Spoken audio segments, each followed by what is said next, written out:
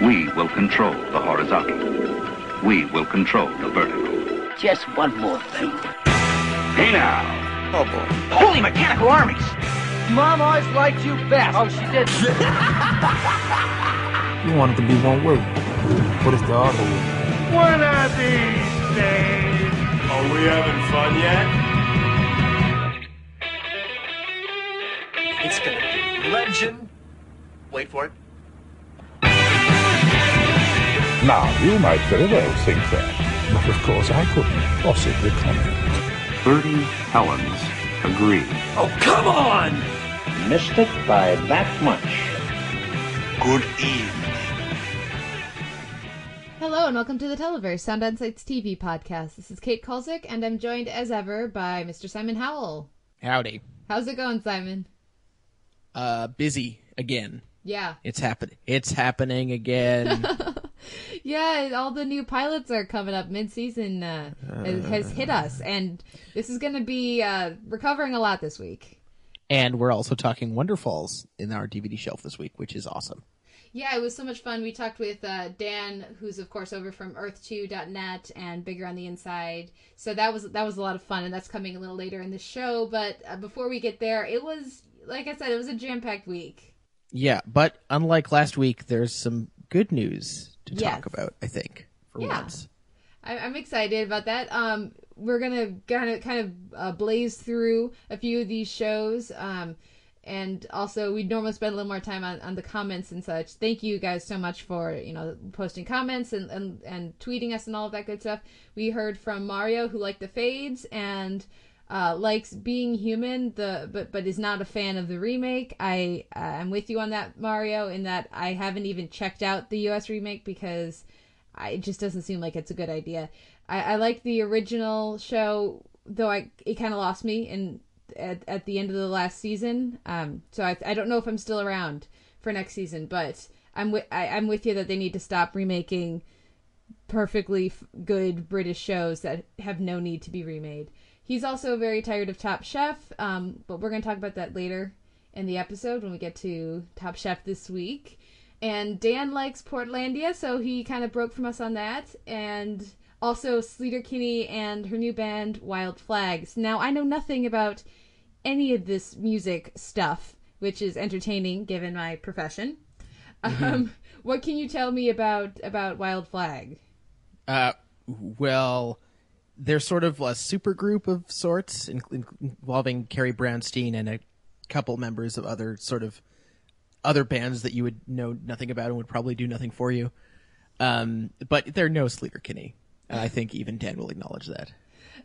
We also had a bit of discussion on Twitter about Fringe. Now, I've been writing reviews for the website of Fringe this season, and particularly this week, as I'm sure we'll discuss later, my task was made all the more difficult because while we have Folivia and Walternate for nicknames for the other universe versions of characters, there is still no accepted nickname for the other Lincoln Lee. I've been going with Clinkin for Cool Lincoln, but I don't know that I really love that one. So I threw it out there to Twitter. Ken votes for Twinkin, so Twin Lincoln.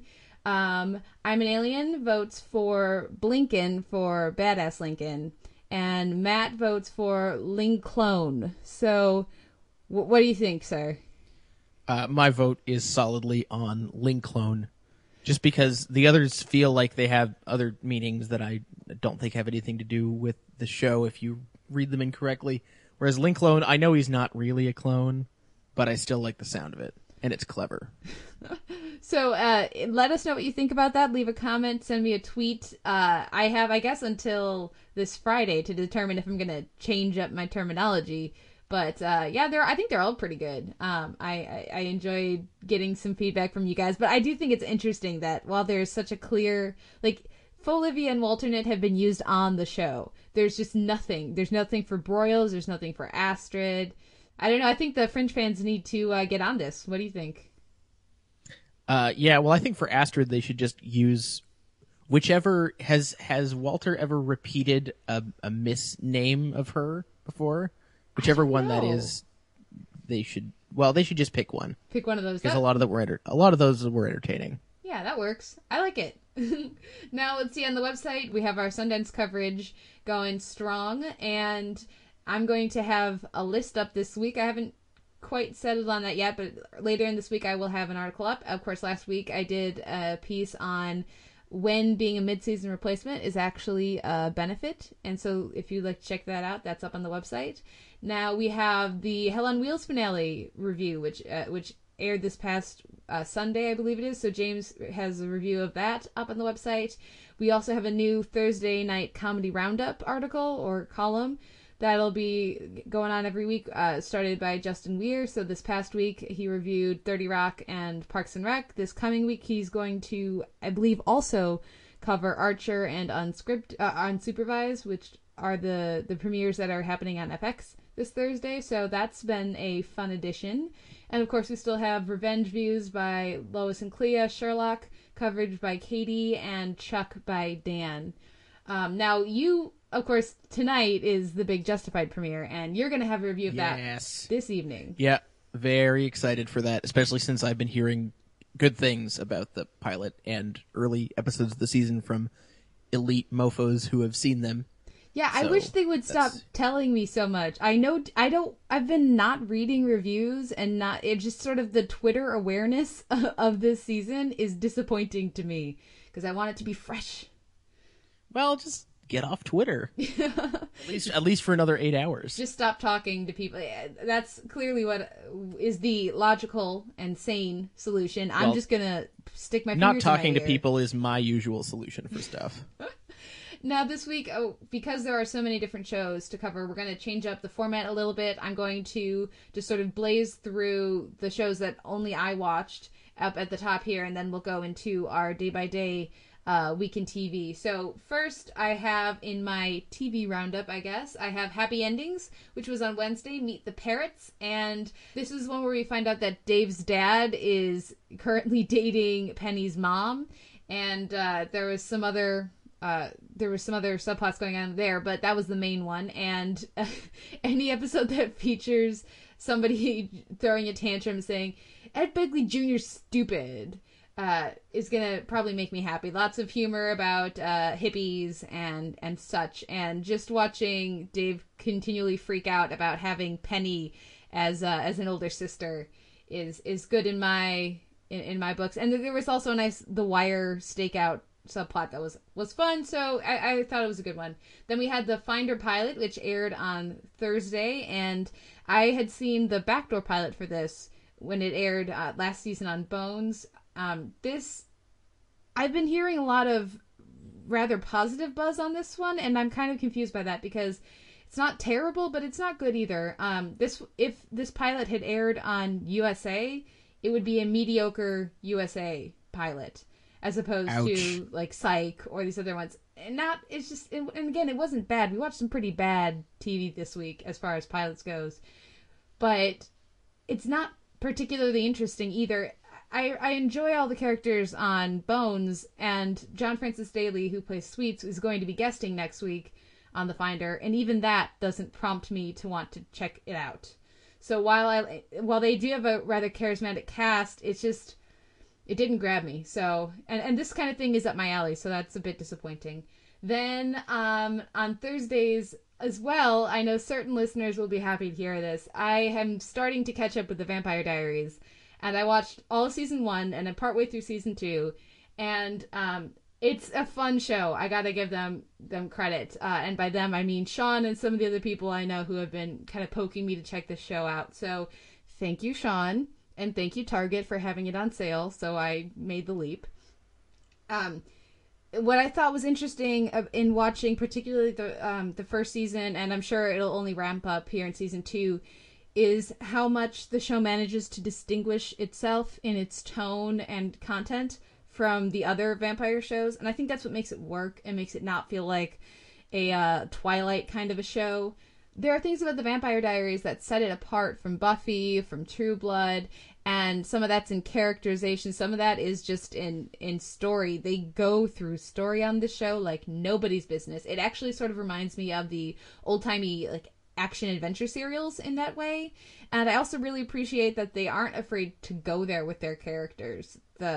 I don't want to get into spoilers in case people like me are late to the party, but they commit to certain things. They don't just tease, oh, maybe the good guy's going to go bad. They're willing to have him go bad.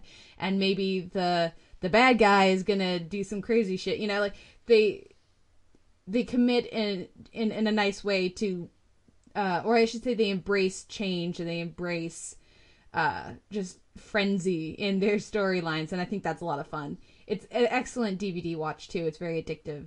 So that's been fun. Let's see, on Friday I caught the second episode of Portlandia season, despite not really enjoying the premiere, just because there was going to be a lot of Battlestar stuff, and I love Battlestar Galactica, that is.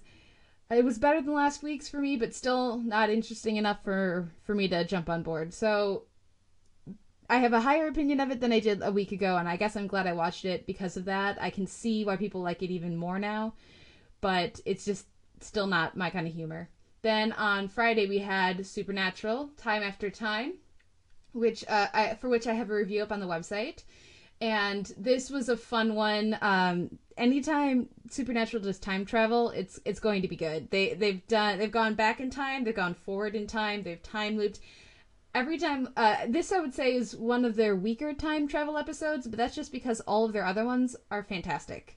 So, it was a lot of fun. And anytime you get to have characters just geeking out about being in a time period, like the guy who travels back in time is Dean of the two brothers, and so he's making Untouchables quotes left and right and Back to the Future quotes, and it just makes the show a lot of fun to watch. So it was nice to have a lighthearted episode of Supernatural for once. And a few more, I'm going to keep talking here. We have Grimm, which is on Friday, Game Ogre, and this was the main thing for this, in my opinion, was that there were a few nice moments of taking time with characters in aftermath of violence that I was noticing other shows wouldn't necessarily spend the time on. So I enjoyed that they were willing to go some places with character this week, and that was nice. It still wasn't amazing, but it's a solid step in the right direction. So, do you feel like Grimm is amounting to something at this point? Because that's sort of what I was hoping for from the episode I'd seen and wasn't really getting. Not yet. Okay. But it could be. I'm still reserving judgments.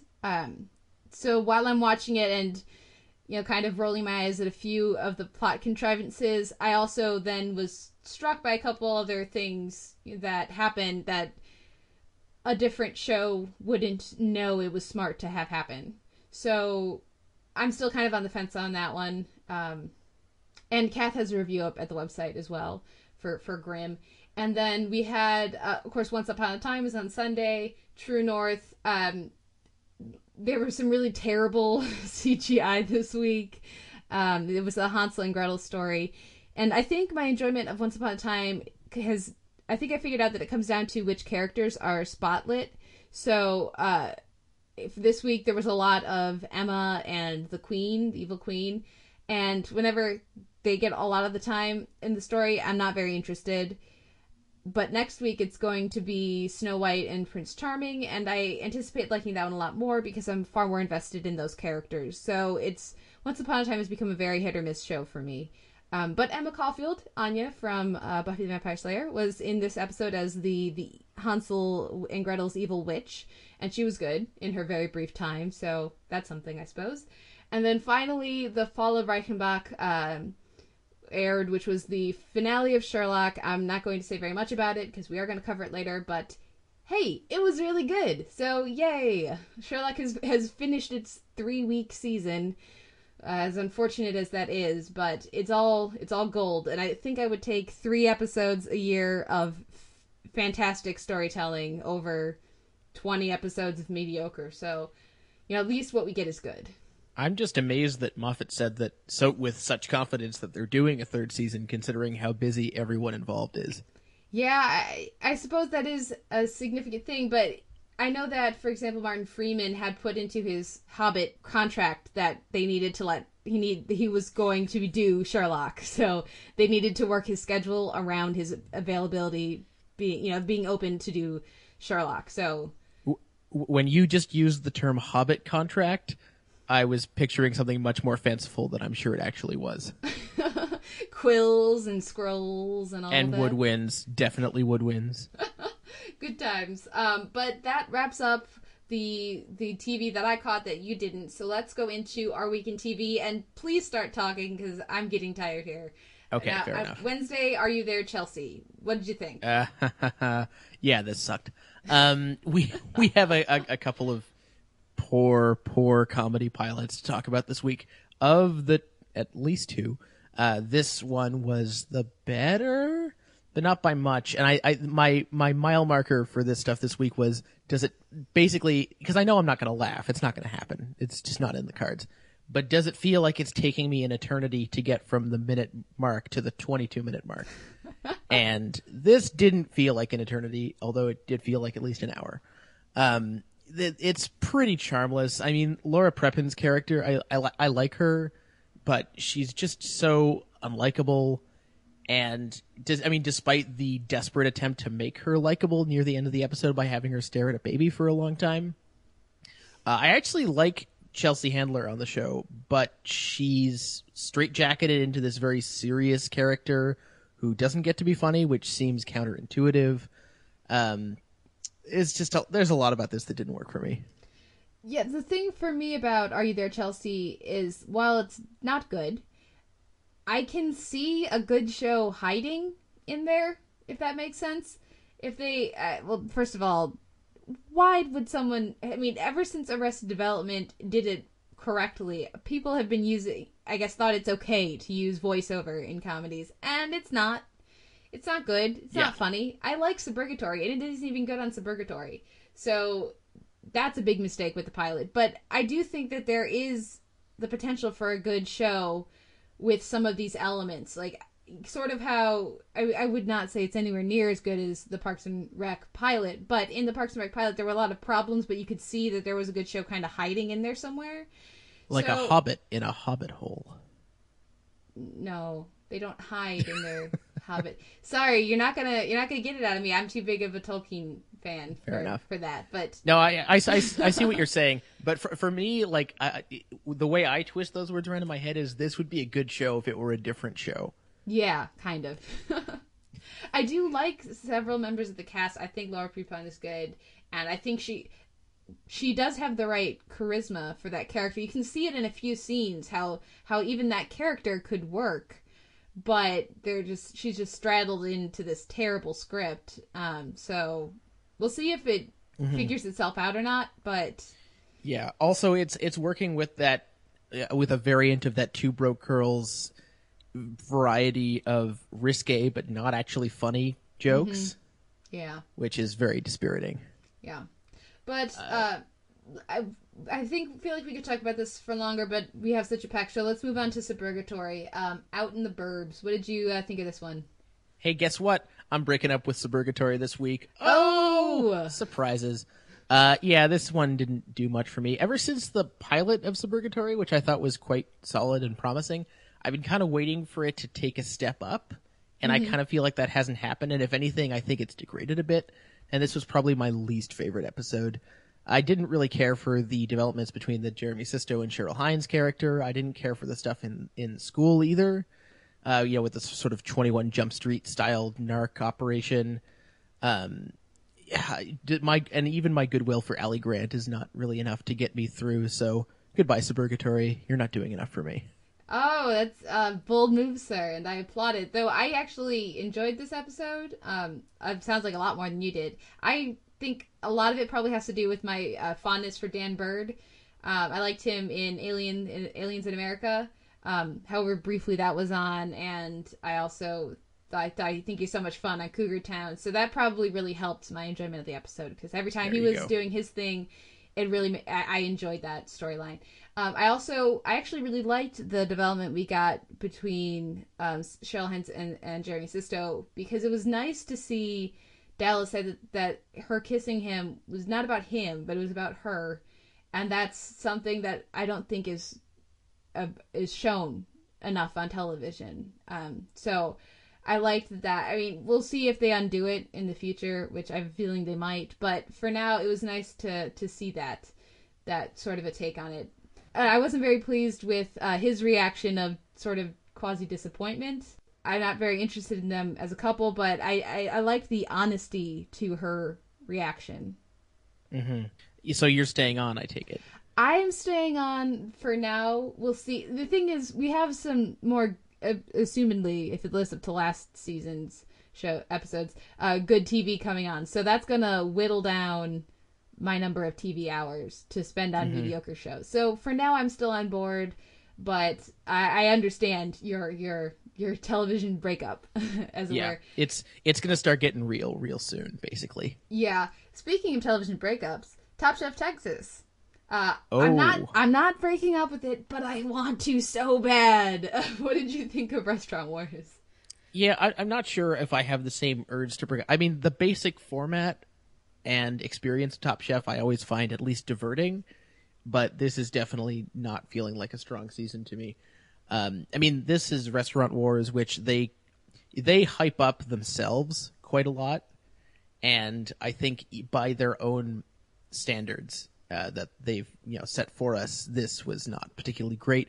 I think you complain a lot about the editing, and I think it was especially jarring this week, especially on the judges' side. I think, for instance, when Colicchio and company are enjoying Canteen, they think they actually did quite a good job for having put together a restaurant in 5 hours, and they're very positive. And then when it comes to the judges' table, they're vicious, and it's incredibly jarring, and not in an entertaining way. It's in a distracting way.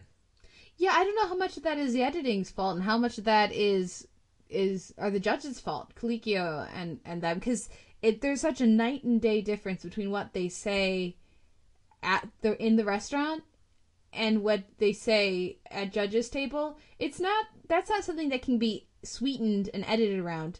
No, it seems pretty good. Everything was terrible. You all deserve to go home. That's not an exaggeration of what they say. There should have been an awareness of that in the editing room is what I'm saying. Yeah. Like they should have known, okay, well, you said this before, so now if you're super vicious, which you may want to be, it's going to look like you're dumb. Yeah. And it's been something that it's been frustrating over the course of the season, but I was just constantly attributing it to the editing. But I feel like it might also be the judges wanting to be more extreme or something for ratings, or I don't know, but it definitely soured me on the judging panel this week. I will say I'm calling Bev going to the finals now. She's just been the most consistent, so I would be surprised if she didn't make it to the finals. And I'm looking forward to next week's Charlize Theron episode, which is the first one in a while. That looks fun. I love her, and she looks like she's going to be very entertaining in it, even if no one else is. And it says something about the season that when you say Bev, I still don't remember who you're talking about. She's the one who likes to cry. Oh, yes, right. Okay. Yeah, she probably is, unfortunately. And you've also been keeping tabs on the Last Chance Kitchen thing? Yes, I did check into that this week, and I'm actually really glad I did, because Naisha has been rocking it. And to remind people who don't remember who she is the African-American chef who got eliminated when in the team challenge with Dakota, because Dakota messed up the venison.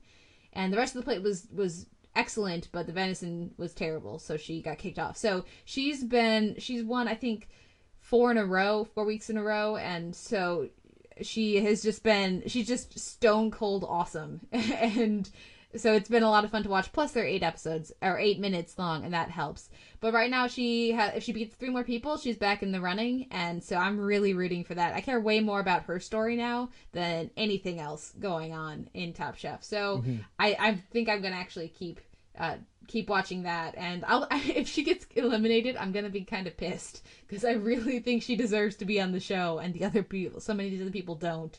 So yeah. It would be interesting to see if she came on and actually won, which I think would be a bit of a dilemma for them, considering it would kind of undermine the people that we did spend time with. Speaking of things that we do and do not care about, undermining things we spent time with. Rob. Yeah. Not funny, not good. Apparently it got big ratings, so there's that. But it wasn't the horror show that Worked was, but it's just very on the nose, obvious, and somewhat painful to watch. Particularly, I thought Cheech Marin did the best he could with what he was given, but when what you're given is this just terrible, obvious comedy, I don't know what you're supposed to do with it. So the operative term for this for me is lame.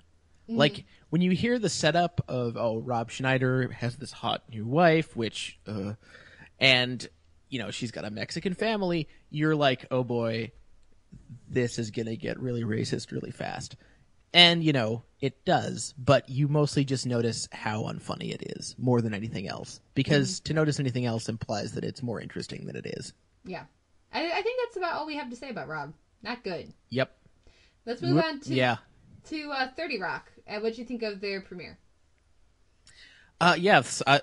Now, as a disclaimer, I didn't actually see most of the last season of 30 Rock, so there's a couple of plot points hanging around that I don't really know what the status of them was before. But I've seen probably collected about 3 seasons of 30 Rock, so I wasn't totally lost. This didn't do much for me, I have to say. My main sticking point is the Jack McBrayer character, who I don't remember in some of the earlier episodes I watched being quite so one note. And here, he's got this apocalyptic prophecy and everyone makes fun of him until they don't.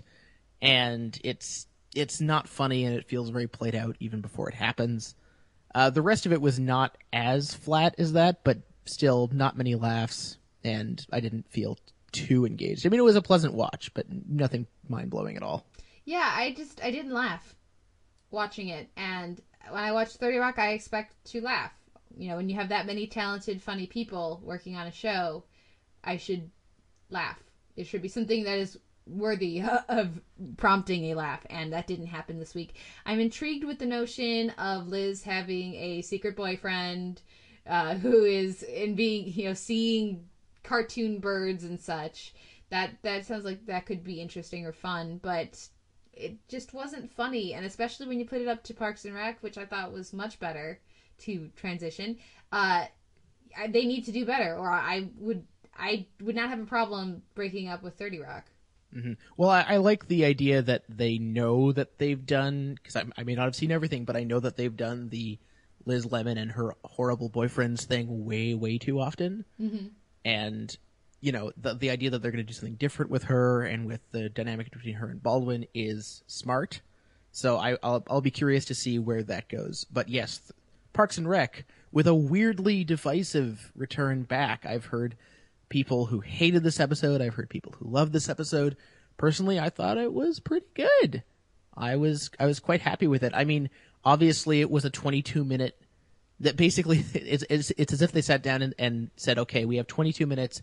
How can we get Ben to be the campaign manager? And on that basis, I think it worked. The big sort of comic set piece with the ice rink, I think, could have been awful and unfunny. And I think they found just the right rhythm for it, where it's, goes from, funny, unfunny, back to funny, maybe back to unfunny, and then finally funny. And... It which is really hard to do, and that's a matter of getting the blocking right and the edit. It's a really tricky. It's probably one of the trickiest sequences of any show we saw this week, weirdly enough, and it worked. And lots of great stuff from Chris Pratt, especially this week, and who's his comic, his reactions to stuff are just always golden. 3-legged dog can't hurt. I'm back on board for sure. Yeah, I thought it was a lot of fun actually, and. Yeah, I liked that the A plot and B plot being so separate, that they both really worked very well, I thought. So seeing the return of the calzones was nice, and then the stop motion claymation thing storyline. Love that. I loved Requiem for a Tuesday. Yeah, fabulous, and just so much fun to see that Chris really does know Ben that well. Yeah. It's easy to forget that they have worked together for years and years before even showing up in Pawnee. So I really appreciated that. And it was also nice to see Chris actually have to be negative about some stuff. Mm-hmm. With regards to Ben and his depression and his claymation and his calzones. As much as I actually thought, I think the calzone thing's a little played out, but like I said, I think the claymation thing was great. But yeah, I think it's always nice to see that Chris is not a one-note character, that he does have some layering that comes out every once in a while, as good as Rob Lowe is at that one note that we see so often. Yeah, I do think they need to start doing more development with Ben, though. He feels like a completely different character than how he started out, and I don't know if that's natural growth or just they've abandoned those traits that were part of his character in the first and second beginning of the second season that he was on. So he was on, I should say, second and third seasons. So I do think that he's could be a bit of a dimensionality problem, but it was such a funny subplot that it really worked for me. Of course, having Champion, the three-legged dog who's great at everything except for digging, was was pretty fun, and that just like you're saying, the set piece at the rink, just getting there was worth every moment we spent until that last bit, and capped with the dunk was just it was great. And I would like our listeners to weigh in on whether or not the Iwo Jima resemblance was deliberate or just a weird serendipitous accident. Yes, there's this one shot while they're all they're helping. I believe it's when they're helping Pete stand back up, right? That is similar to the Iwo Jima memorial of raising the flag. So yeah, let us know what you think about that. I'm still on the fence. So yeah, because I don't know if it was Community, I would assume it right away. But it's not. It doesn't seem like a very Parks and Rec gag. But who knows? I don't know. Now, on Friday, we had Fringe, Back to Where You've Never Been. And this was, of course, the episode written by David Fury that was supposed to end the season in the fall. And now it's starting off the second half, I should say, or after the hiatus break. Now, I'm curious what you thought of this episode. And I'm also curious if, because a lot happens this episode, if that would have affected your opinion on Fringe in 2011 if this had aired where it was originally supposed to. Well, I don't think so, because a lot happens and it's a solid episode, but no fireworks really. I mean, what's nice about this is, they get David Fury on, and it's almost it's very self-consciously, with getting him on, it's like, okay, we're getting out the big guns because we're going to advance the master plot. And I think in that respect, it works. There weren't really any developments that I was super unhappy with, and I think the prospect of Lance Reddick getting something different to do is a good one. Yeah. Just as a brief plot synopsis, I always intend for us to have some plot synopsis to remind people what these episodes actually were, and then I forget. But this week it was Peter going into the other universe to try to get Walternate to help him repair the machine so he can get back to his timeline, or however you want to phrase it.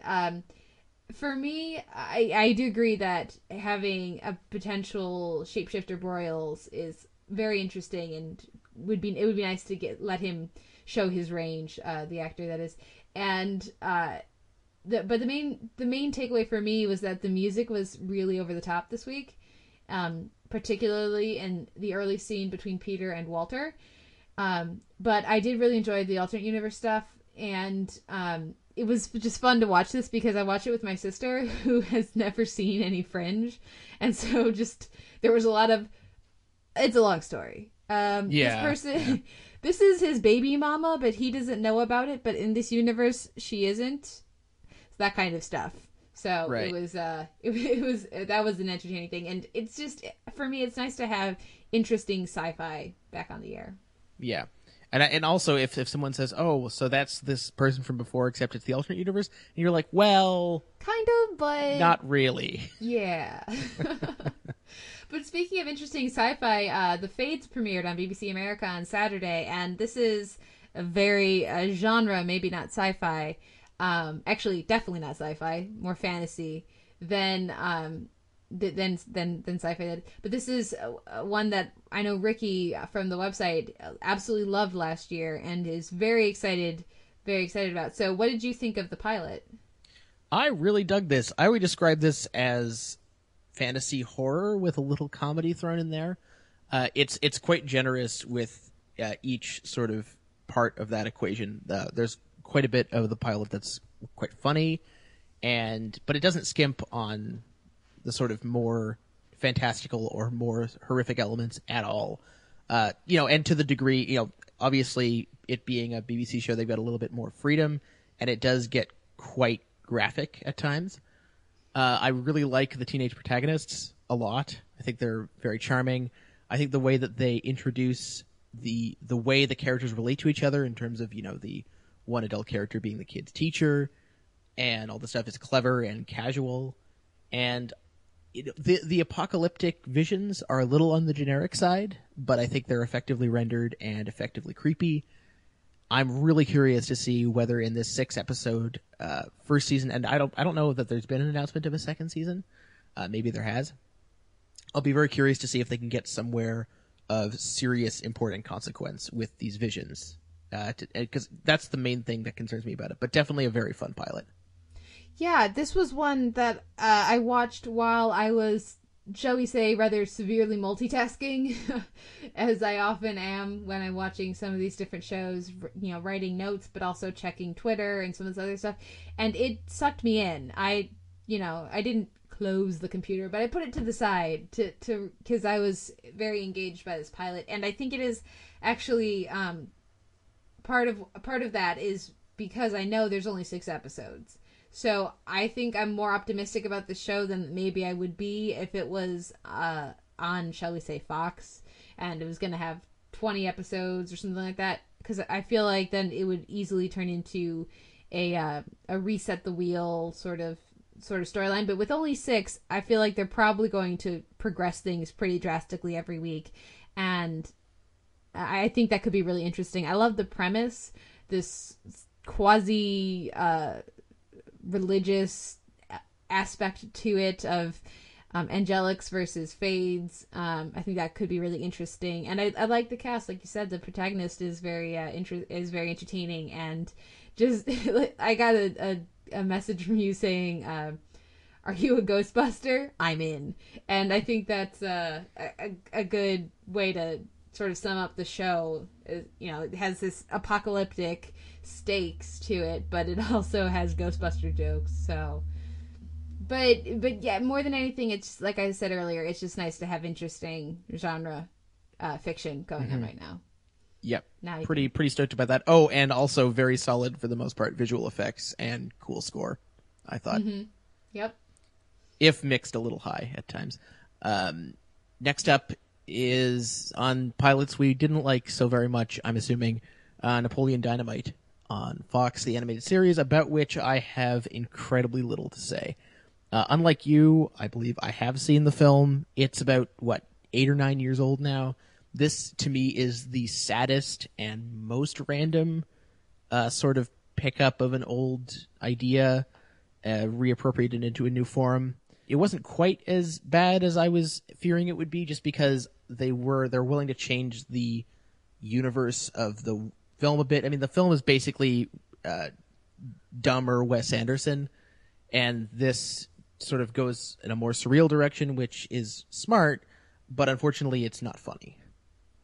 Yeah, it wasn't funny to me, but it was much better than I expected, and it was pretty much the show I expected, but I kind of expected it to be a lot more painful than it actually is. I have a feeling people who like the movie will probably like the show, and I assume that's what they're going for. And I think the biggest help to this pilot is the fact that it's, at least to me, it's a lot better than all the other comedy pilots we've gotten recently. I mean, what do you think about that comparison?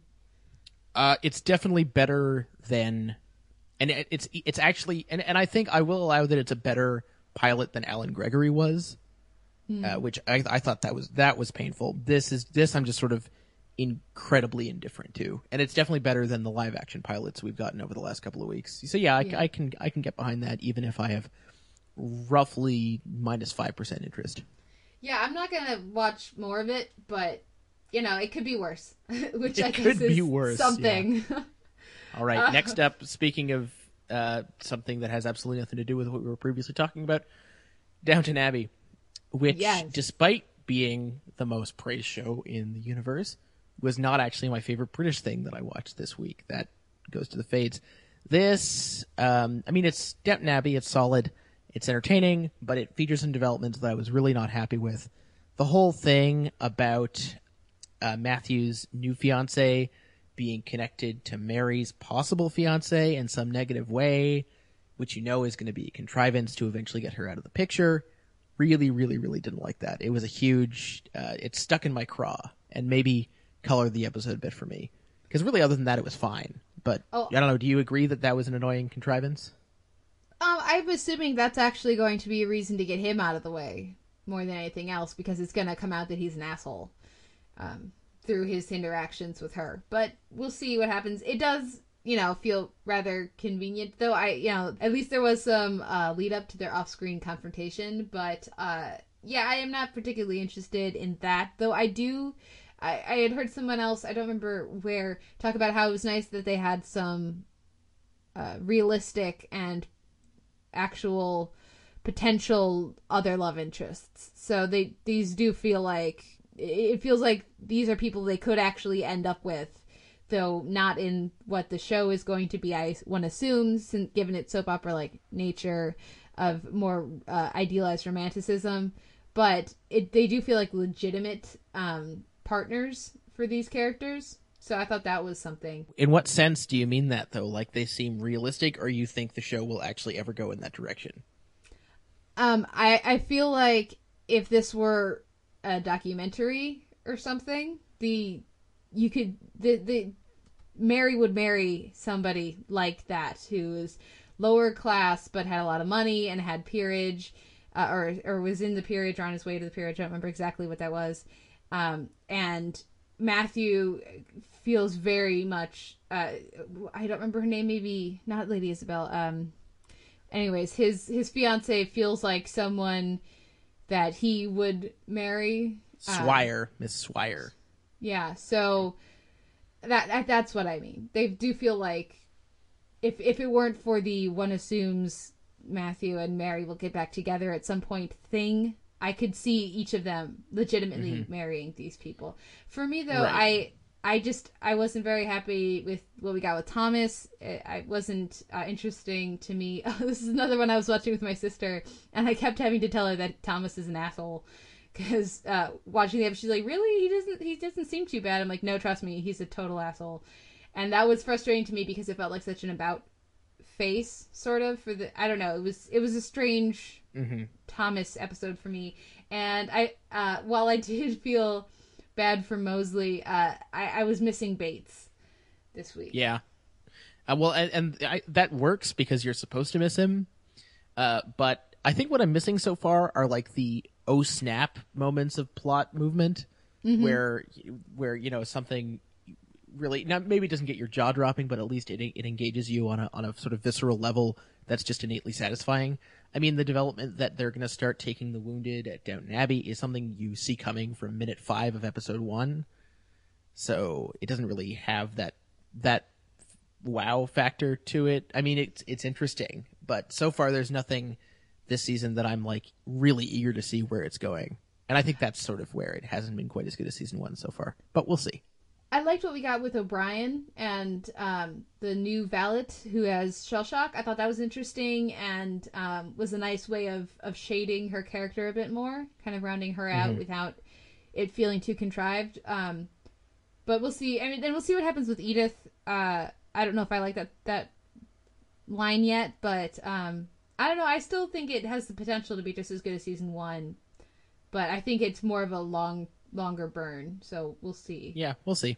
But they don't have too long to burn, keep in mind. No, that's true. That's true. But on Monday, we had the pilot to Alcatraz, which anybody who follows us on Twitter will know, the San Jose people that is, will know Ricky hated this and thought it was terrible. What did you think of Alcatraz? Well, this was the Fringe pilot. This is the Fringe pilot. I mean, I know that, they've got basically the lost font and the lost score and it's on an island, but I just couldn't get over how similar it was to the Fringe pilot, except not, with a slightly less interesting to me premise. I mean, you've got this, pretty female detective, losing her partner and then getting drafted into this secret, organization that's based around this, sort of sci-fi conundrum. I don't know. Do you see where I'm going with this? it's nowhere near as good as the Fringe pilot is the thing for me. Like, there are certain similarities, but there are very few of them for me. Like, the plane set piece we get in the Fringe pilot is fantastic, and we get nothing like that here. And the character, don't get me wrong, I love Jorge Garcia, but comic book writer, really? That's your side character as compared to the bishops, who are far more interesting and developed. Well, and the thing is, to me, Jorge Garcia is the best thing about the pilot, because he's an innately charming guy to watch, and he's got a lot more personality than Sarah Jones, at least. And that's another thing to compare it to Fringe, which is that she's kind of not that interesting, and I don't think Anna Torv was either at first. But his character reeks so much of fan service that it's kind of also one of the weak points of the pilot. Yeah, I would like to see him in a different role, but still because I very much enjoy him as a performer and a TV presence.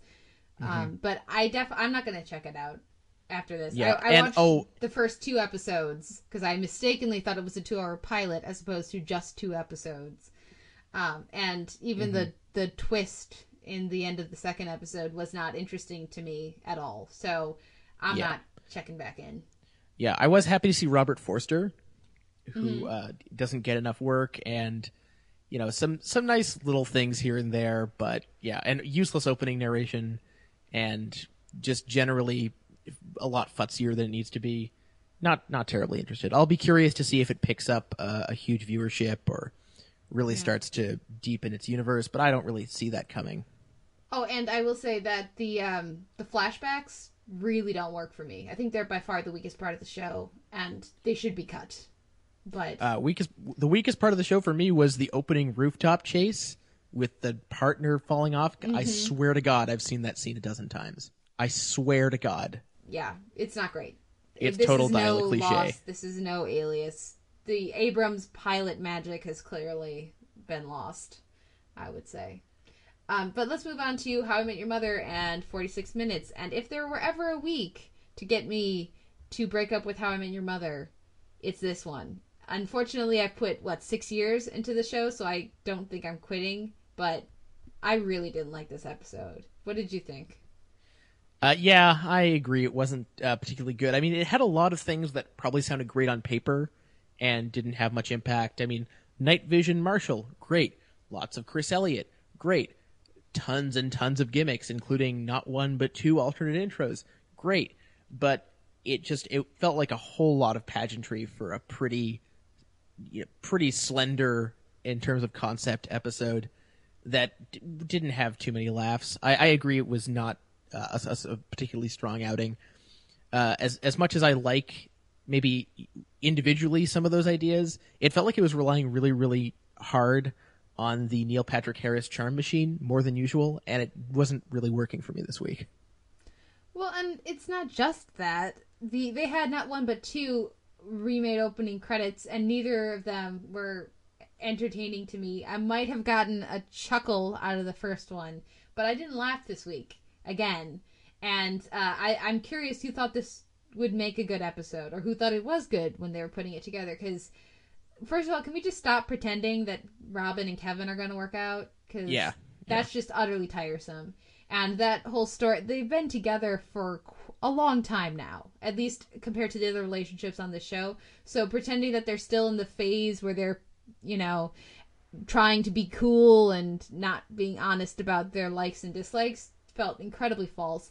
And the Marshall stuff wasn't funny to me. The concept, I could see that maybe being funny, but that's a 1 joke gag. That's not a half the episode subplot. No. And I got a couple of chuckles out of Chris Elliott being a dick, but not much. Yeah, but except that we're supposed to then be happy when she tells him to stay, but he's been such an asshole that I don't want him to stay. I don't care. And Stripper Lily was funny the first time because it was a sight gag. Mm-hmm. And this time, no, not funny. Too long, too much of the... Yeah, it wasn't funny. Yeah, the rehashing of old jokes needs to stop. If I were in that writer's room, honestly, the angle I would take with Kevin, if they do need to keep Cal Penn around is, acknowledge that he's a walking casualty, and make the humor be about that, because that could be an interesting angle. Yeah, but future Ted knows that they don't get together. They don't end up together. Why hasn't future Ted commented on this? Yeah, that's true. Yeah. So yeah, I have the same reservations as you, and I can really kind of take it or leave it at this point. If you were to stop, I would probably stop. It's sort of like their relationship on the show. It's like, if you want to go, I'll go, but I'm not sure. Which that was funny the first time, and then once again, not funny by the fifth time. Yeah, not even funny by the time Cal Penn was thinking, we said so a long time. Yeah, but we'll see. Especially like with Archer back on the air and some of these others, there's a lot better comedy out there, and it's become a chore for me to watch it. So we'll see how long I stick with it, unless there's a severe uptick in quality. But to not end on a sour note, at least for me, oh wow, I didn't even realize that pun was coming there. We had the Smash pilot, which is now up on iTunes for free, so you guys can check it out early if you would like. It's going to be premiering on February 6th, which is, 3 weeks from now or some such. And listeners will know that I have been naysaying the crap out of this show based on what I've seen about it, so I was as surprised as any to really enjoy this pilot. I thought it was great. Maybe not great, but very strong. What did you think of the Smash pilot? Yeah, I'm in exactly the same boat as you. And what's funny is I think the principal thing about the show that made you trepidatious was the audition sequence, which features the Christina Aguilera song, which is to me by far the weakest part of the pilot. Yeah. And it's especially glaring because it's meant to be this big triumphant moment that they're clearly wanting us to be really engaged in, and I think the fact that falls flat is not good. On the other hand, besides that, it's almost all original music, which is great. The original music is really good, which is also great. We got a really good cast. I think the weakness of that one sequence points to a greater weakness in the show, which maybe they'll address and maybe they won't, which is that, to me, Megan Hilty's character is obviously the better choice between her and Catherine McPhee, who is, a strong singer, but to me isn't singing in a way that I would ever think to cast for a Marilyn Monroe character. I don't know. Am I totally off on a limb here? No, I don't think so, but I do think they did a good job of capturing that this musical is not just about Marilyn. It's about how she became the icon that she was, and how, according to at least most of the information I've read about her over the years, she was a very insecure person, and she was she was very timid and shy almost, particularly when she was starting out. So there was a lot of Marilyn was a character, and Norma Jean was very different from her. So I could see how Catherine McPhee would be a good, or that character at least would be a good casting for Norma Jean as compared to the Ivy character. But Ivy seems like a much better Marilyn. So I absolutely see what you're saying. And I think it's a definite strength of the series that either one of them would be an interesting choice for the series to go. Not necessarily the show within a show, but that either one of them would be narratively interesting for the series as it continues. Mm-hmm. I do wonder, because they make so much progress on the musical in this one episode. First of all, I wonder, they're going to have to cut down on the number of original numbers per episode, clearly, because there's 4 of them in this episode. Yeah, there's something like that. And they've got a 15 episode season. So unless they're going to write 60 original songs, it's not, which maybe they will, and they're just going to start to get really, really shitty. I don't know. But like I said, the original songs are quite good. I like Deborah Messing a lot as I thought she was great. Yeah. As the penner of the book. A lyricist, yes. If you want to use real words. I also like Jack Davenport quite a bit, although I'm hoping that I'd like to see that character get a bit more shading other than talented prick, but maybe that'll be enough to coast on for a while. Yeah, and Angelica Houston's in there, and she's always good to see. I was also happy to see a Michael Christopher, who's maybe best known, and I'm using that very loosely, as Truxton Spangler on Rubicon, here just playing, once again, an utter prick. And from the preview, it's looking like he's going to be in it quite a bit, which I'm quite happy about. Yeah, definitely a strong pilot, stronger than I was expecting. And I know Glee for adults is kind of insulting, but that definitely seems like it's where they're heading. Well, and the thing is, for me, it's not Glee for adults because it's not all about the music. It's about the characters. And the music is, it's part of what's bringing them together it's about their involvement in the show. But it's not the same sort of situation where, like, Glee, if you took the music out, the show would be very different. A lot of the show feels like an excuse to get them to sing something. And that's not the case here. So, I thought it was very strong, much more diverse cast, more interesting cast of characters than any of the promos are making it seem. So, I'm going to check it out. Yep, for sure. Now, that wraps up our week in TV, finally, after quite a number of shows this week. So we're going to take a quick break, listen to some music, and come back with our Spotlight Show of the Week, which is, again, The Good Wife. And the episode was Bitcoin for Dummies, so we'll be right back after this.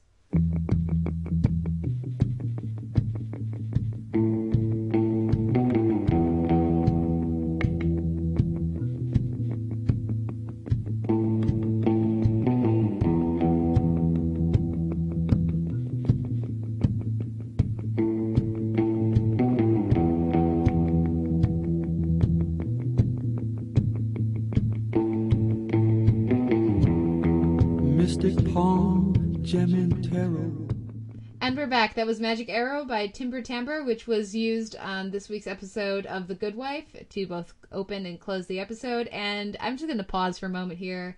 Timber Timbre is an awesome name for a band, and the song's really cool anyways, but that just made me very happy to see that when I was looking it up. It was also used, I don't know if you'll remember, but in the scene in Breaking Bad when Walt is sort of looking for bugs in his house. When he meets Mike. Anyway, it was used in Breaking Bad also. Good song, great band. Yep. Good Wife, kicking ass again. Yep. Taking Bitcoin names. for Dummies. So anytime you watch, The Good Wife comes on, and you can see Carrie Preston in the guest star cast at the beginning when the names are scrolling through. At least that's going to be good. Anika Noni Rose is probably going to be good, and then Bob Balaban comes up, and I just had a little smile on my face because I knew this was going to be a good episode.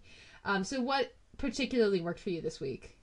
Well, first of all, Jason Biggs turning up in the beginning, and he's so straight-faced that it was like an optical illusion. And he's great in this. Mm-hmm. I've never seen him play it this straight. He barely cracks a smile the whole time, although he does have a little smirk. He's mischievous and effective. Obviously, Bob Balaban showing up again is great fun. Jim Cramer turns up in a weird little cameo that also works. Judge is Michael Lerner, who is so much fun. Yeah. And but maybe my favorite thing this week, although it's not mind-blowing or anything, is we kind of got some old-school ass-kicking Kalinda this week, courtesy of Archie Punjabi and the script. Not too much sort of, pussyfooting about with, who is she attracted to and all this junk. They totally ditched that this week for just old school detective work and her breaking the rules in a fun and exciting way. That was great to see. Yeah, it was a very well balanced episode, and it's something of note. I think that an episode that had almost no Matt Zuckery, and I know we've been a big fan of his on the show, and no Chris Noth, and very little of many of our most entertaining characters. No Eli, no David Lean. It's still a great episode, and that shows you just how big of a stable of characters they have to go with, and just how creative they are with using these people. So, I mean, that was great fun to watch Kalinda do her thing. I had a lot of fun with Zach and his girlfriend. Yeah. Playing his mom and grandma off of each other in a highly entertaining way. And I just want to throw some love to Mary Beth Powell, who's Jackie, who is just fantastic. She makes it so much fun to hate Jackie. It hits just the perfect note with that character. So between that and then all of the great comedy with Judge Sobel and Bob Balaban, again, I was waiting for a cupcake reference, but maybe it's probably better that they didn't go there. And speaking of cupcakes, yeah, Carrie Preston. I love her so much. I like I said last week, it seems like she's in her own really fun little show within The Good Wife. Ellie McBeal, when she's acting as title suggested by Ellie one of McBeal, yeah. But I think it was Ken, one of the Twitter followers. Yeah, she's now defending, of course, Gardner, and that those scenes are very effective. And seeing her and Anika Noni Rose square off is just a delight. I don't know, they're really just firing on all cylinders lately. I mean, we've seen them do even better than this, but I'm not sure this sort of last run of episodes has been so crazy consistent. Mm-hmm. And I'll be very curious to see if this gets unseated next week. Well, and it's nice just to have, yes, it's only 2 weeks in a row. Granted, it's only been back for 2 weeks, but they've started using some really memorable music, and I love that because that's something that they haven't really done very frequently. I remember back with Dylan Baker's most recent episode, they had that rather memorable music in that scene, and a couple others like that, but for the most part, they haven't really used music, so I really enjoyed how they've set the tone instantly in the past couple of weeks with their music. First using the Baroque or classical music with the Boccherini, and this week, you walk in, it starts, and it's a Western. Yeah. And that's fabulous, because that's not something they've done before, even when Gary Cole was on as his very, cowboy kind of character. So just the strut of the thing was so much fun. Yeah, their music supervision's definitely kicked up a notch this season. Yeah. What did you think of the use of Bitcoin, which is a real thing and is actually really interesting to look into for those who are curious? What did you think of the use of that? Because I know you've had some problems in the past with their embracing of new technology. Well, this to me, it wasn't so much about the technology as it was about here's how Good Wife does it when they do ripped from the headlines, which is something that, especially shows like Law and Order and their, spin-offs were famous for. And the answer is they do it better. Mm-hmm. And they, I think, will some of these storylines be dated in 10 years? Probably. But I thought that the sort of mystery involving who is who in terms of the masters of Bitcoin was clever and well executed. Not shocking or anything, but just, sort of consistently entertaining. I really had no issue with any aspect of that plot. Well, and I also, just the small touches of Kalinda goes to DakotaCon or whatever it is, and there are booth babes around, just made me happy. Just like tiny little elements of texture to the background like that, I think are just what makes this show so good. And that there's somebody who is there when they're designing the look of the con, going, we should have some booth babes. Mm-hmm. I think is just a sign of how smart and dedicated these people are. Yeah, I think that's called attention to detail, and they've got it. Yep, absolutely. Now we'll see when Justified comes back tonight if it'll be able to unseat Good Wife, which has been on quite a roll. But it's been nice to get to spend some time spotlighting the show, and I really am surprised by how few people that I know watch this show. I know we've said it a million times before, but why don't more people watch The Good Wife? Well, no, lots of people watch The Good Wife. They're just all over 35. No, at least based on my personal knowledge, my parents don't like the show. They don't like the character, and they don't like the tone. At least the bits of it they've seen, and I can't seem to get them to sit down and watch more of it. Everybody that I know who likes The Good Wife is young, is in 20s, 30s. Yeah, well, I mean, it's lucky for them that Margulies is, an Emmy magnet, and that the show is at this point a prestige show. Otherwise, I'm not sure I would be so confident in its future. I also know more men who like the series than women, which I think is interesting. Mm-hmm. Yeah.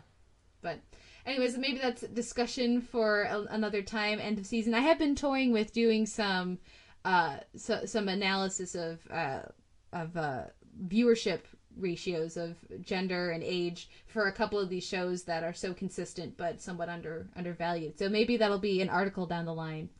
I'm seeing graphs in our future. Yay, graphs! I love graphs so much. Anyways, it's been a pretty good week. We'll see. Next week we have all the FX shows starting up and some of these coming back. I know Supernatural's taking the week off, so that'll be a little easier on me, I suppose, on Fridays. But yeah, it looks like we have some good TV here to stay for a while. So. Yeah, and if you're antsy about the fact that we do this on Tuesday mornings and Justified airs Tuesday night, I'm going to be writing weekly reviews. So they should be up on the same day, probably. Most likely, yeah, late Tuesday night. I don't have screeners, but I do work fast. So, let's see a few show notes. Of course, before I forget, intro and outro music is Sweet Petite by the Bicycles. And we have our Chicago meetup that we're going to be doing when you come to visit. Come out in Old Chicago way. And we're looking at going to see Mulholland Drive, which is showing at the Siskel Film Center on February 21st, which is a Tuesday, and then going to grab some drinks afterwards. So if that sounds like fun and you're in the Chicago area, drop us a line, send us an email, theteleverse@gmail.com, or leave a comment on the blog post at soundonsight.org. And let us know. We'd love to meet some of you guys and hang out and talk some TV, or maybe some David Lynch, because I know neither of us, you haven't seen it. I haven't seen it. Mulholland Drive. It's the biggest hole in my Lynch viewing, and I've been waiting for a theater screening, so this works perfectly. Yeah, it should be fun. So that's going on in February. Now let's see. We have iTunes. It would be great to get some ratings. What do you think Keith should try again? Because Keith submitted a review for us, and it still hasn't shown up a week later. Couldn't hurt, right? It would be great to get a few more reviews on iTunes. We have, of course, both the MP3 and the M4A feeds, though pretty much all the reviews are on the M4A. We're also up on Current and Mevio.com. So if you're not an iTunes person, like I know some of our listeners aren't, that's another way you can find us. And yeah, just let us know. Of course, we're also on Twitter, the Televerse. At the Televerse, that is for me, and for you, sir. I'm at Sucker Howl with 2 L's. So we always love to talk with you guys. Particularly, I'm sure I will be tweeting a bunch about Vampire Diaries as I continue my catch up. So hopefully that won't dissuade you too much if you're not a fan. But it's been fun to try to talk with a few of you guys about that. And yeah. So let us know what you think. Now we're going to throw this to our DVD shelf with Mr. Dan Toland from Bigger on the Inside, which is, of course, a fabulous Doctor Who podcast. Not up your alley, sir, but a lot of fun for those of us who enjoy our poncy British television. Yes, I imagine. Now, before I throw to this, actually, I want to say, just because in our lengthy discussion of Wonderfalls, I never mentioned I love the theme song to Wonderfalls. It's like the most catchy, amazing thing ever. So I just wanted to throw that in there. So now as we transition into it, you guys can enjoy that. So please enjoy our discussion with Dan about Wonderfalls, and we will be right back after this. Your sister is hot. He thinks your sister's hot. Your sister? Wow.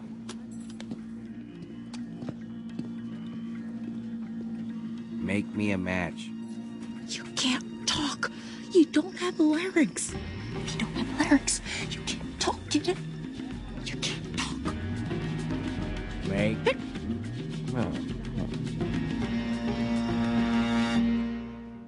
Sharon and poor bitch sitting in a tree. Kissing. First comes love, then comes marriage, then comes poor bitch with a baby carriage. Sharon and poor bitch sitting in a tree. Sharon, give me your answer true. I'm half crazy, all from the love of you. It won't be a stylish marriage. can't afford a carriage. If I So do but this, sweet will you on shut the seat of a bicycle built for two. Sharon, make me a match. We're bobbing along in our barrel. Some of us tip right over the edge. But there's one thing really mystifying. Got me laughing, now it's got me crying. All my life I will be testifying till I know. I wonder, wonder why the wonderfall. I wonder why the wonder falls on me. I wonder, wonder why the wonder falls. With everything I touch and hear and see. We're back with the Televerse. This is Kate Kulzick, and I'm joined as ever by Mr. Simon Howell. And this week on the DVD shelf, talking Wonderfalls, we are pleased to welcome from Earth2.net and Bigger on the Inside, Mr. Dan Toland. Dan, thanks for coming on the show.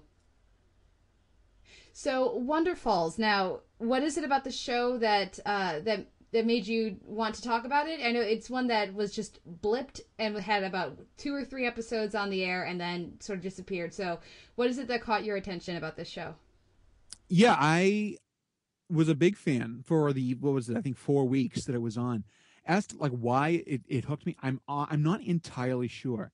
It was like, I mean, it had like, it's like I'm looking at it now, I'm like, oh, look at all these amazing people that are working on it behind the scenes, but I don't think at the time I was really all that conscious of that. I think it just, for some reason, something about it just clicked with me. It was one of those things where it's like, you know, oh, I'm watching this show about a girl who hears voices that tell her to do good things and it helps her to be a better person. And then people would, you know, immediately come back to me as, oh, you're watching Joan of Arcadia. And no, that's not the case. But it is, in fact, the exact same show that was on at the exact same time, in the exact same time slot, as I recall. So that's a big reason why this show didn't last, quite frankly. No, I loved it. I just was a big fan. Although I was not shocked to see it go off the air, seeing as how it was on Fox on the Friday night death slot. Well, and as I recall, trying to watch it at the time, because I was familiar with not Brian Fuller yet, but Tim Minear, who was the showrunner for Wonderfalls. Sure. From, you know, his relationship with Joss Whedon, working at Buffy and Angel and Firefly. So I was very interested in watching the show and followed its progress, as it, you know, was originally going to air after like 24 or American Idol or something. It was going to get this big launch, and then that changed to the Friday night death slot. And then as I tried to watch it on the Friday night death slot, it kept getting preempted for baseball and moved to airing on different days of the week. So the fact that you were able to follow this when it was on the air shows a bit of a gargantuan effort, and I applaud you, sir, because I tried and I failed. Yeah, well, so you're the reason it's off the air now. Apparently. So thank you for that. Thank you. Now, Simon, had you seen Wonderfalls before? You know, it's funny because I thought before that I'd only seen a few episodes. I think what must have happened is I must have caught it on DVD right when the set came out and then forgotten I'd seen it, because as I went through this whole 13-episode season, I kept wondering, when did I stop seeing these? And when I got to the finale, I realized I in fact seen all of it, and just forgot. So that was a little bit strange. In terms of Brian Fuller stuff, I've seen, I think, the entirety of Pushing Daisies, and I've now seen the entirety of Wonderfalls. I haven't seen Dead Like Me, so I don't know how to compare the two. Between the two shows that I've watched, Wonderfalls is by far my preferred of the two. I think Pushing Daisies, I remember having a really great pilot and starting off really great, and then sort of tested the limits of my tolerance for tweeness. Whereas I feel like Wonderfalls has for me, the sensibility of it is a little easier to take. It's got a nice balance of sweetness and acid, you know, and sarcasm and risque humor, and, you know, likable characters and this really interesting setting. I think the chemistry of the show just works a little better for me, and it has personal interest because it's a really Canadian show. For an American sitcom that aired on Fox. I mean, it's actually an American-Canadian co-production. And as far as I can think, the only principal actor-performer on it who is Canadian is Caroline Darnat, who is from Montreal, or least Quebec, but I think from Montreal. And if you are familiar with the Canadian film industry, she's had a lot of thankless roles in a lot of Canadian films. And this was sort of her one shot at not being relegated to bad roles in Canadian films. Mm-hmm. And I kind of feel bad because she's great in this. And I think that she's one of my favorite protagonists from this era of TV. I would absolutely agree with you on that. I absolutely fell in love with Carolyn Taverna, which I know I just mispronounced, but that's what I'm going to do because I'm American. And and I absolutely fell in love with her. I thought she was amazing in this role at the time. And I was really surprised to kind of not see her really go on to do very much. I mean, I know she did a few things, but nothing really high profile. And I would have absolutely followed her into anything after this, and I just never really saw her again. Well, to give you an idea of what she did end up doing after this, a couple of years ago, I don't know if this was at all on the radar of people in the States, but there was a Canadian movie called Passchendaele, and it was like maybe the most expensive Canadian production of all time, and it was this very straightforward war movie, and she got the thankless wife role in it.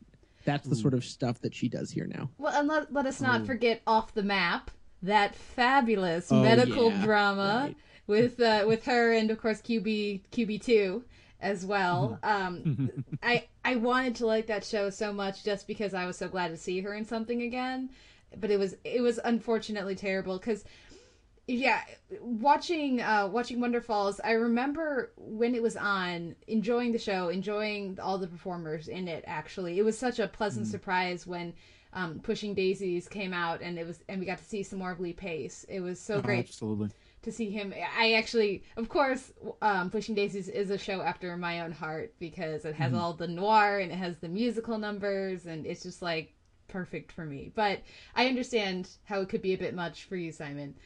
But for Wonderfalls, looking at the series as it was on the air, I wasn't like blown away by anything that Carolyn Taverna or Taverna, I'm not Canadian. It's all right. I'm not going to try. I was doing, but I feel it's probably because the episodes where she gets to show more range, and I think she's particularly strong in the later episodes in the season, are the more dramatic ones. And she's so fabulous at that lost little puppy dog kind of look that she keeps having to show because Jay keeps not knowing what the universe is telling her and not understanding it. And I think that could be something that's very difficult to show or difficult to not become old or tiresome, and I think she's great at that. Well, I think part of it is that, as you say, that as the show progressed, her performance did get very strong, and I think that's a big part of the reason why. One of the reasons why it didn't last, I think, was because those first few episodes she was very acid, she was very snarky, like to the point of being pretty unlikable. And the show didn't apologize for that. But I mean, she did grow and change, and by the end of that first season, she had become a much better person. But it was just an aggressively quirky show to start with. I guess it says something about me that at the beginning of the show, when she's that bitter and snarky, I liked her just the same. So I didn't have a problem with that at all. But I think that her performance and her evolution over the course of the first and only season, I think, is really key to the success of the show because, it's sort of the whole. It's one of the many undercurrents that runs through the whole season is this idea of the cynical bastards as the secret romantics, and that's sort of the show in a nutshell. I mean, it does have this. It's this acid show with a gooey, almost sickly sweetheart when you get there. And Jay's not the only character who progresses like that as well. I love the progression you get in almost all of the characters. I would say the parents, probably Karen and Darren, stay pretty much the same characters throughout, though you do get to know them better. But I would say they don't change as much, but Eric changes a lot. Sharon and Aaron as well. I love his existential crisis about 2/3 of the way through the show. It's just so fabulous. And even Mahendra too. I think there's a lot of really great performances here, and it's rare to find a show where the characters actually progress without just resetting. And who knows what would have happened in a season 2, but in this first season, almost all of the characters go on a journey and are changed by the events that they experience, and that's fabulous. That's absolutely true. I think that Eric, I think he was his progression was written really well. I think that they kind of set him up as this guy, his wife cheated on him, so he just kind of had this crisis of where his life was going. And the show kind of built him back up over the course of the season. Now, I think the actor Tyron Lightso, I think that he was very likable. I think he was kind of wooden, but I think that the writing carried him kind of over the threshold that kind of allowed us to kind of see that character's growth, where the actor was just kind of going along for the ride, I think. Yeah, I enjoy his performance. I could see how it would be less interesting to some. I could definitely see that. I think a lot of that has to do with the character, and so maybe it's hard to separate out what is the performance and what is the character. Similar to the first season of Fringe and Anna Torv's performance in that. She was getting a lot of criticism until people realized that was where the character was at the moment. But for Eric, what I love what they do about his character is, and so many other shows have had this kind of a guy in it, and very few have actually delved into his emotional state. Have shown that sort of progression. Any other time I've seen characters with this sort of a backstory, it's just a screw the ex-wife, and and they just get over it, or just bitter and then deal with it and move on, and you don't actually see this sort of continual struggle that the character has, because as early as Wound Up Penguin, the 4th episode, he's dealing with anxiety attacks, and all that doesn't come to a head until like half a season later. And so I just thought it was so nice to see that expectation subverted, at least for me.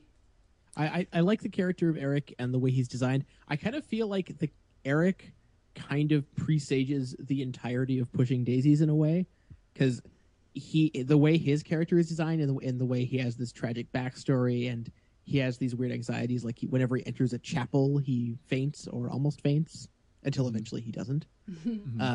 I feel like that's kind of the blueprint for almost every character in Pushing Daisies.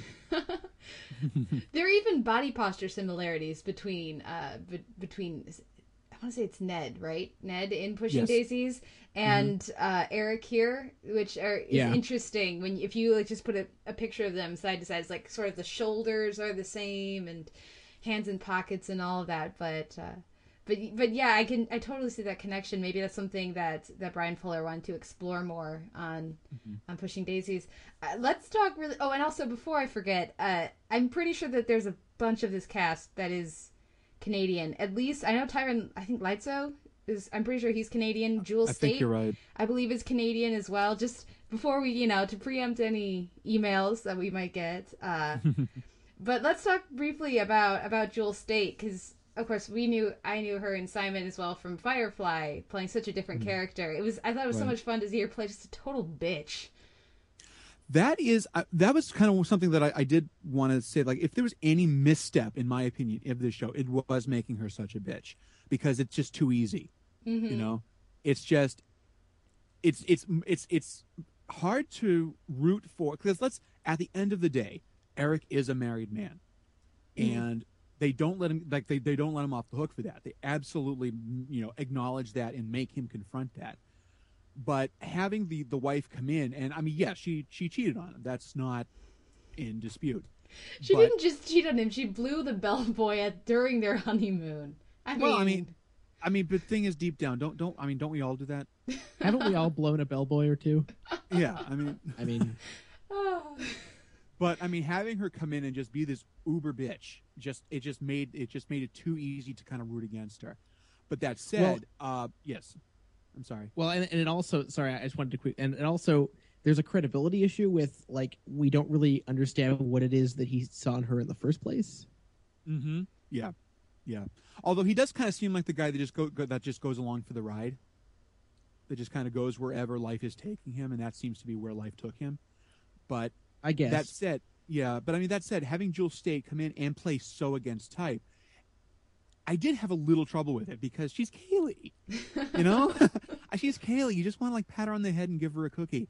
But then she kind of comes in and she's playing this horrible, horrible character that you really don't expect out of her. And I thought that was interesting. Now, also in this cast, we have Katie Finneran. Oh. Yeah, as Sharon. Well, as fabulous as she is, do not watch I Hate My Teenage Daughter. Yeah, don't do that. I'm going to say right now, I actually, heard that she was in that, and I got really excited because I was, oh my God, Katie Finneran, she's back on TV, and I'm going to watch it, and I can't even make it through 3 minutes of this opening episode. This is the most horrible thing that's ever happened ever. Yeah. This is proof of the complete absence of a Justin loving God in this show. Because the show is awful. I even had, listeners to our podcast may remember, I actually was a little excited for that show despite how terrible the promos looked, just because she was in it, and I loved her so much in this. And she popped up very briefly in Drive as well, Tim Minier's next show he did after this, which also is like one season and done, starring Nathan Fillion, so go check it out if people haven't seen it yet. But she's so wonderful in this show with a character that starts out so typical, but I just think is a lot of fun. I don't know, Simon, what do you think? Yeah, I like Katie Finneran a lot, and her character is the inspiration for probably the show's raunchiest joke in one of its first few episodes, and I think you know what I'm talking about. And William Sadler nails that punchline, and that actually makes me wonder if, because it doesn't happen often, but every once in a while the show will really get into some super risque humor, which I wonder how Fox felt about. Especially there's Jewel Staite delivers a key line about vegetables near the end of the series, and I'm like, really? They were gonna try to get away with that one? It's always entertaining what can and can't get past the censors. There's definitely some good humor in that direction with Sharon. I would have been curious to see if that had aired, if that would have made the cut. I often wonder watching the show, especially the later episodes, how much of it was benefited by the fact that you can tell just from reading interviews at the time with Tim Minier and Brian Fuller that after a while they were pretty sure that they weren't going to be airing the rest of these, but that they knew they were all going to get made for a DVD set. So I wonder how much of, for example, Sharon's relationship with her girlfriend, which I thought was so nice to see just a regular lesbian couple on TV. It's, even like 2004 isn't that long ago, but still there weren't very many of them. And so to see just such a functional and normal couple between the two of them, I wonder how much of that might have been changed or affected if they had known it was going to go on the air. As functional and normal as Sharon ever got.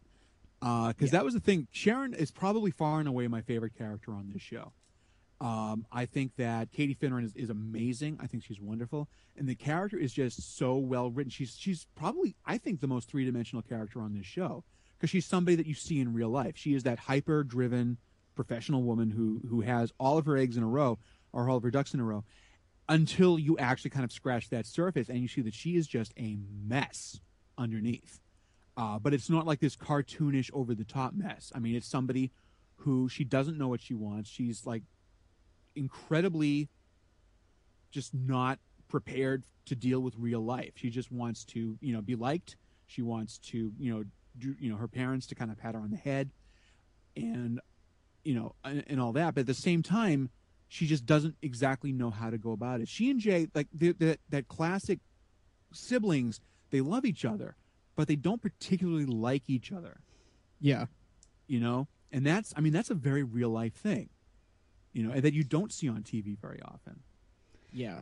And I just wanted to quickly mention that her, I guess, on and off girlfriend or love interest in the show is played by Carrie Matchett, another Canadian, who is one of the most weirdly ubiquitous TV actors of the last decade. She's been on she like pops everything. Up in strange places. She's on a lot of stuff, yeah.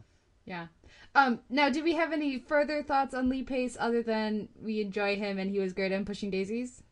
I think he's another one who really, I think actually he's the one who maybe evolves the most, in the sense that in the first couple episodes, he really is just pure I would say even more than the Davernach character. I'm gonna anyway not even try that one anymore.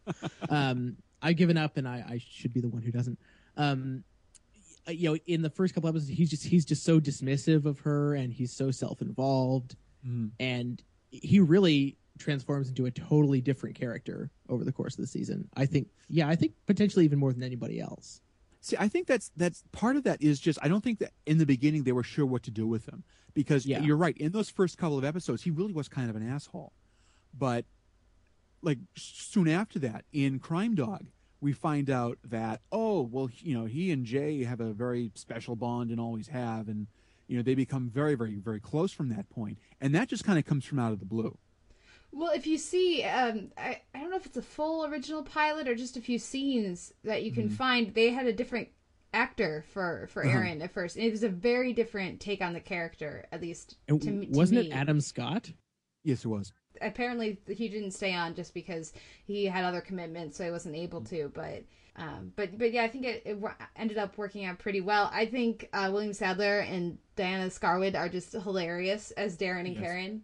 And just so I've said it, Darren, Karen, Aaron, Sharon, and Jay is the family, which is pretty great. How did I never notice that?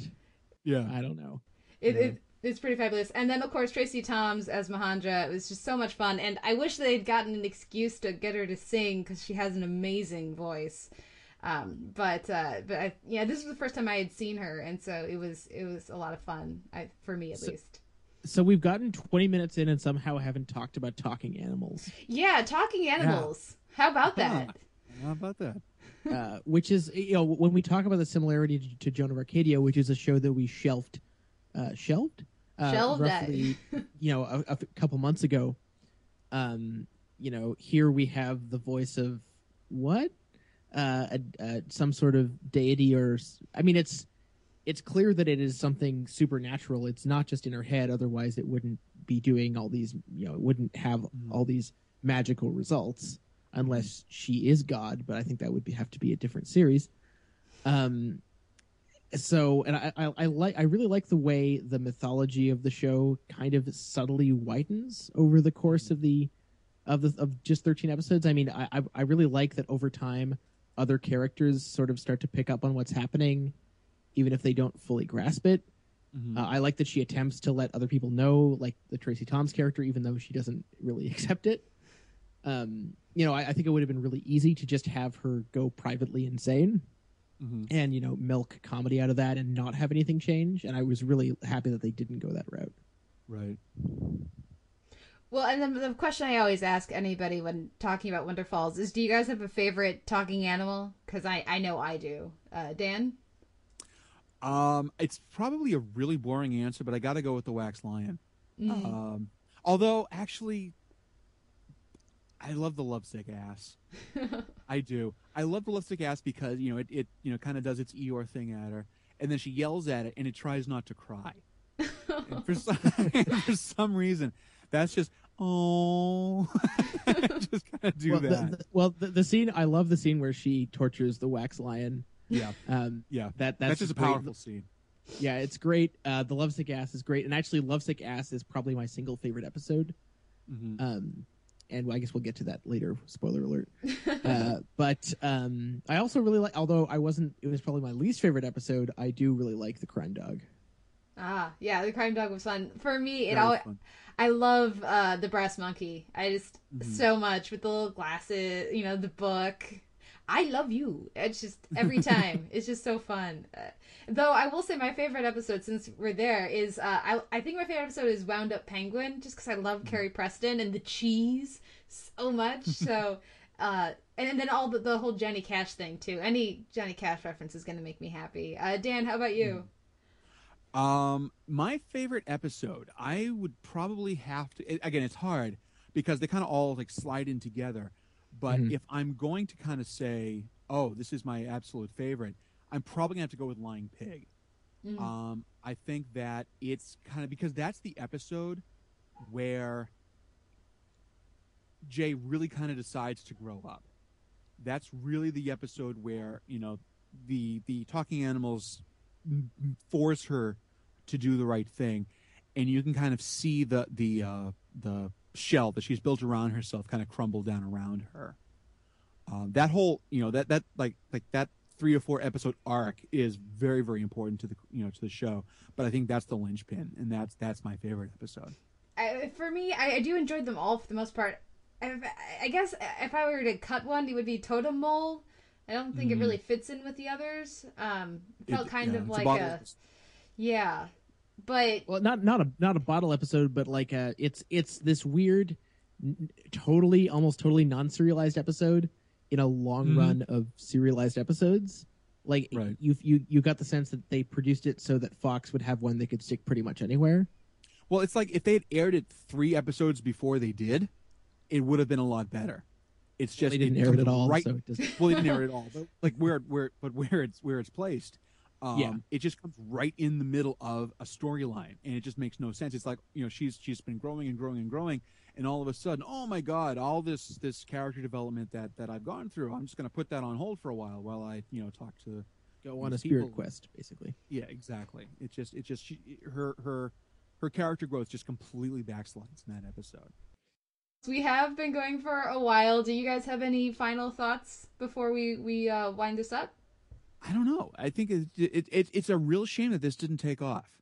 It really is. I think that it's funny because Fox is probably the only network that would have taken a chance on this show, but at the same time, it had no chance whatsoever of lasting more than a month on Fox. So I think that it's just an amazing box set, and it's really funny because you talk to the people that are like, there's a TV show and everybody's on, oh, we had such a great time and we all loved each other and this was just wonderful, and oh, it's just a wonderful time in my life. Just that whole press kid bullshit that goes on with everything.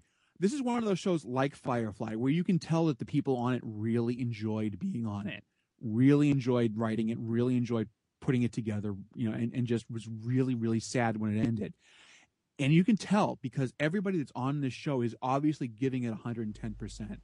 And that comes through, and it really makes for an enjoyable watching experience for me personally.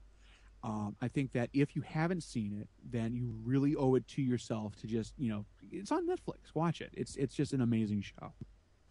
I enjoyed what was apparently turned out to be a full season rewatch of stuff that I'd already seen before and forgot. All that considered, I enjoyed it more than I was expecting to, based on my recollection of how I ended up finding Pushing Daisies a little bit grating. Like I said, I think I was really pushed along by my enthusiasm for Caroline Develna and her character, and the way the cast evolves overall. I'm not like a huge fan of the Brian Fuller aesthetic that sort of develops between this and Pushing Daisies. It's hyper stylized and extremely cute, but I think there's just enough bitterness to make that go down a little easier with me here. Mm-hmm. So, I'm very glad that based with a slightly different contract, they could have very easily made the 2 or 3 episodes that they aired and none other than that. Like it could have ended up like so many other shows that only got, it could have ended up like Lone Star or whatever. But we get a full season, sort of. Not quite a full season by Fox standards, but still, 13 episodes is nothing to scoff at of an hour-long show. They did get to end their story, which is really nice. Yes, unlike so many of those other shows that get canceled and get juggled around and never finish coming to air, this is very much an arced, complete story. And I think that was because they knew the writing was on the wall. They knew that they weren't going to get more episodes. So they tied everything sort of in a nice, neat little bow, character-wise at least. And so I do think it's one that people should check out. Catch it on DVD, catch it on Netflix. I will repeat what you guys had already said. Carolyn DeVernus, I think, is great, particularly towards the end. And it's just, there's not really, there's some Dead Like Me comparisons, but other than that, there's not really another show that I can think of that's like this one. So I think that makes it worth checking out anyways, despite everything else. So Absolutely. Dan, thank you so much for coming on. Of course, you are on Bigger on the Inside and on Earth 2. Where else can our listeners find you? Well, I am on Facebook. Again, my name is Dan Toland. I am also on Twitter, Boss Dan, BOSDAN. Not that I really have anything interesting to say in either of those places, but I am there. Good times. Well, thank you. Thank you again so much for coming on. Thank you very much for having me. It was fun. And we'll be back next week with another episode of the Televerse. Thank you for listening.